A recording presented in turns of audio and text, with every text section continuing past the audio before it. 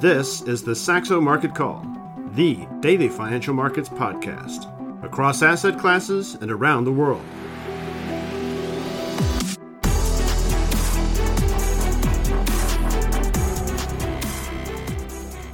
Hello and welcome to the Saxo Market Call on Tuesday, the 29th of August, 2023. And first of all, thank you very much for all the very kind words that people said about John and the podcast yesterday on Twitter.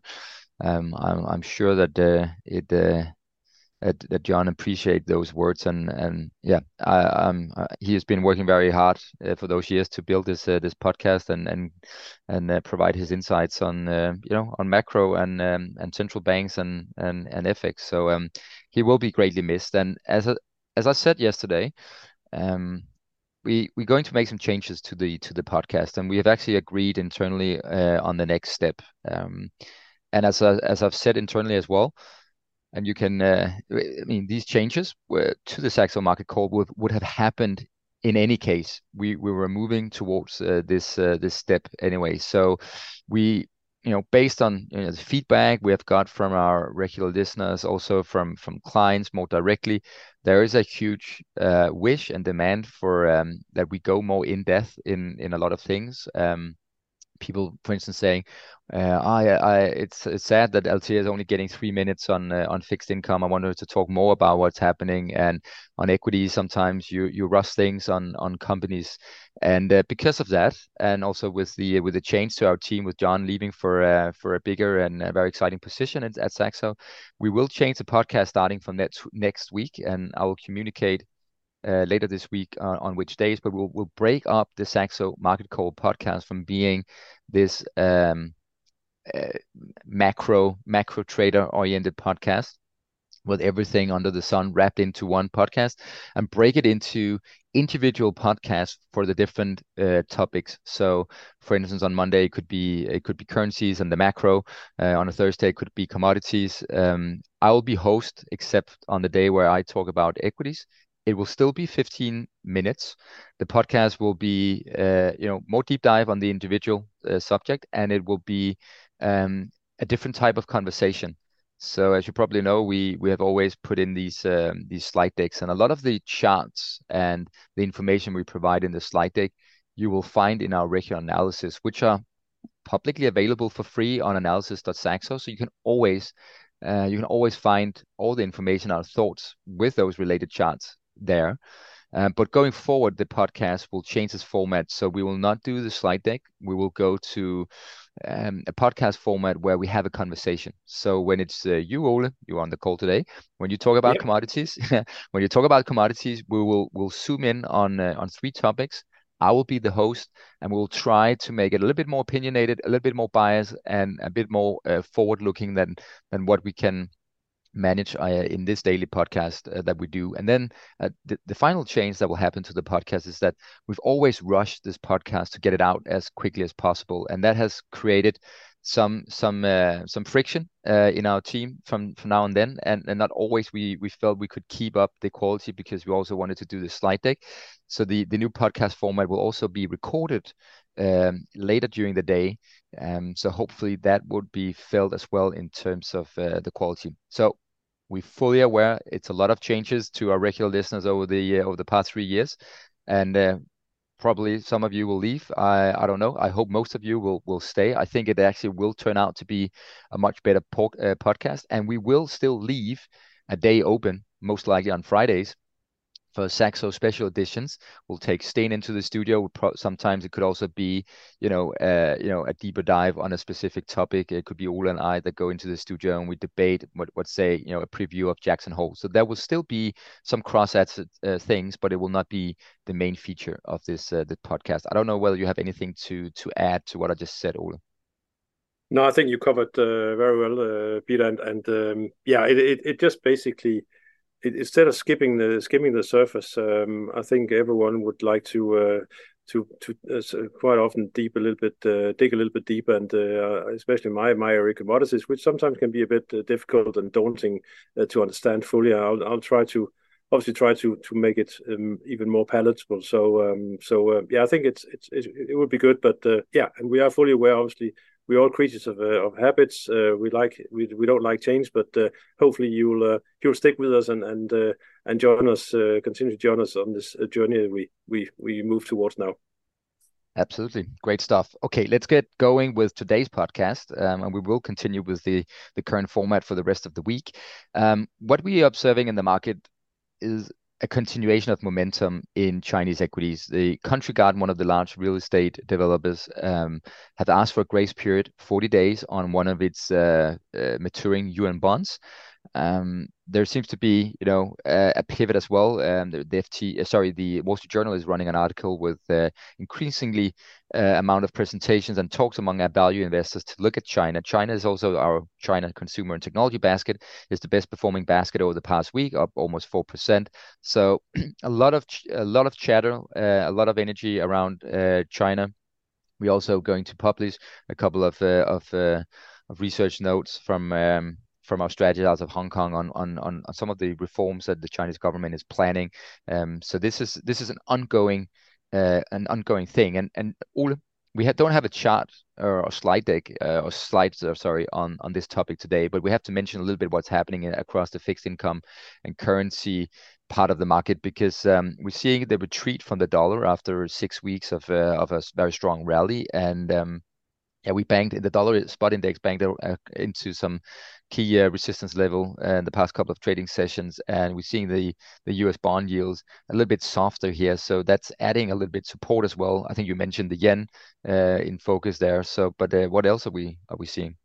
Yeah, well, it's quite clear that this higher for longer message on Friday was, which I would say on balance was it was a hawkish stance, and especially with the market having built up to perhaps maybe a little bit more of a dovish signal. It was a hawkish signal he sent, but the same market's not really buying fully into it. We're seeing yields trading softer, as you mentioned, Peter. The dollar has softened as well, and it basically leads us to just to keep an eye on dollar yen, because we're currently trading above the level that triggered that big round of intervention back in September, and with yield differentials coming down a bit, it seems like we are potentially just topping out a bit here in dollar yen. I suppose also the threat of intervention is there. At the same time, staying with FX, our Chanana, our strategist in Singapore, will publish an FX watch 2 or 3 times a week. And you can always find it on analysis.saxo. But I'll also try to basically, going forward, everything that we produce will be tweeted from one handle, Saxo Strats. You can find that on Twitter, and there you can find the production that comes from all the different strategists. And so I urge you to take a look at, if you are FX focused, to follow Charo and her output on FX. So, but dollar yen, I think, is a key focus, just in the short term at least. All right, Ole, and we're talking a lot about China these days for good reasons. We should say that despite the positive momentum, of course, there are still considerable risk in China, especially related to their credit markets and the shadow banking system. So it's not like we're out of the wood at all. But I think it's a good segue to talk about metals, which you have highlighted here on slide 3 in today's slide deck, because metals is very much linked to demand out of China because of the previous very big building boom we had in China, which is running at a slower pace. But what do you want to say on metals today, Ole? Well, on metals, let's just split it up. Industrial metals first and foremost, which is really the China-centric one. We're still seeing the green transformation demand for copper in China rising potentially stronger than market had anticipated, and that's helping offset some of the slowdown that is also likely to occur in the property sector. So copper is holding very well. But what I wanted to also just focus on is that, as I said, the signal from Jackson Hole on Friday, the fact that it did not carry any follow-through selling in the market, does indicate that the market potentially has the kind of positioning that they were pleased with or happy with. And the fact we're now starting to see a small bit coming into not only gold, silver, but also platinum, palladium. Yesterday, platinum's discount to gold shrunk by more than $40. It's happening at a time where the speculative interest is relatively short. You can see that both on the insert down slide 3 in the top right corner, that from our weekly COT update, that 8,600 lots short in palladium, that's equivalent of 5 days. No, actually, if you take the gross short, which is 12,000, that's obviously the one that really gets squeezed if the market price starts to move higher. That's equivalent roughly of 5 days turnover. And if you have a short position that will take you 5 days of full volume to cover, that obviously does indicate the upside risk, if we start to see any breakup. Look at the charts, we have not broken anything at this point in time, but it just looks like we're starting to see a little bit of a capitulation from the short sellers, simply because we didn't get a follow through, despite that I would say hawkish message that was delivered on Friday. All right. Interesting developments there in the industrial metals space. Stocks to watch today. Obviously, we will mention the Chinese equities because of this Country Garden news and the momentum that is being carried through. Also, that article we referred to on the second slide in today's slide deck, that value investors are looking at China. So, and as I have showed in some of my previous equity notes, the Chinese equity market has been really underperforming for many years, and in terms of valuation, it's really trading at a deep discount. But we should remember, as always, that when you see these big discounts in emerging markets, they often reflect risk premiums that reflect political risk premiums. That was always the case in Russia, and I think in China there is this uncertainty risk premium that we really don't know the policy response and whether the economic model has to be changed, etc. So be aware, still risks are considerable if you add Chinese exposure here. And then 3M, we have to mention 3M. It's been this iconic US industrial company with the post-it notes, etc. It's been really on a terrible slide over a 5-year period, as you can see here on slide 4. What a depressing share price. It's a company that in recent years have really been having these very dark clouds hanging over the company, and one of the cases that have been adding to the negative narrative around the company has been that the company apparently manufactured defective earplugs for the US military over a considerable time period, and there has been a settlement and up to 300,000 lawsuits against the company. This is a very big thing against 3M, and they yesterday announced that they have settled these lawsuits with a settlement of $5.5 billion, and that's roughly half of what was expected by many of the analysts that are tracking the stock. That was $10 billion. So the shares rallied 5%, and as you can see here, it has been trading relatively stable in a trading range for the past 2 quarters there, and with this litigation risk and settlement out of the way, maybe there is a path forward here for 3M. So if you're a long-term investor, and I think a case like this is always, it's a restructuring case. It's also because of the valuation, a value investor case. So if you're interested in those type of trades or investments, I definitely encourage you to take a look at 3M and think about whether that's something for you. And then earnings watch, slide 5.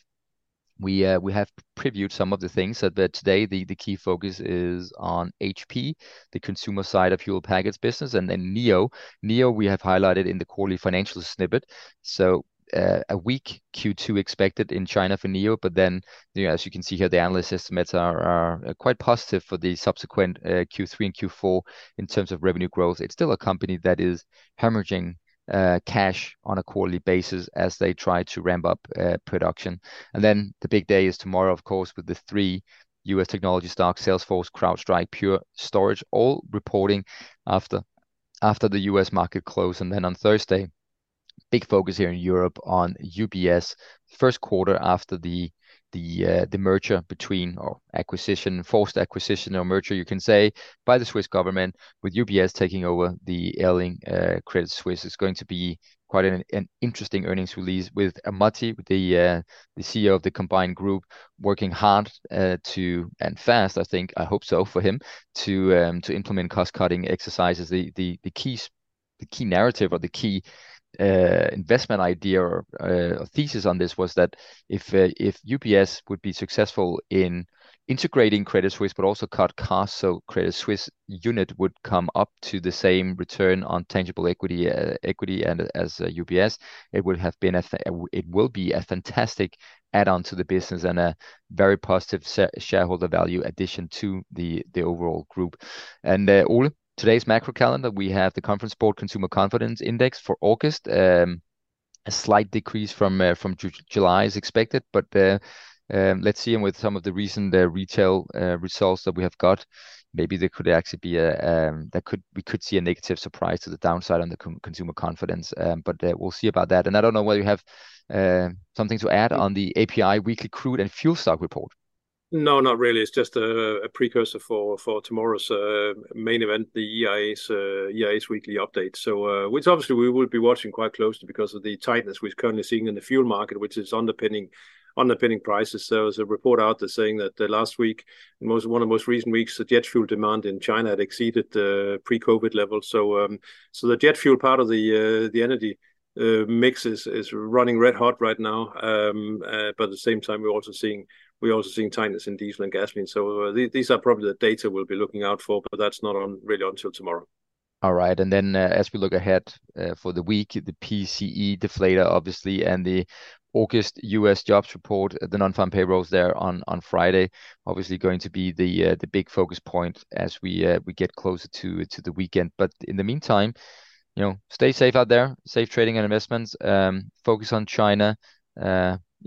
Still consider the risk out there. And Ole and I will be back same time and place tomorrow. Thanks for listening. This has been the Saxo Market Call. For feedback and questions, reach out to us on Twitter @Saxo Market Call or by email marketcall@saxobank.com.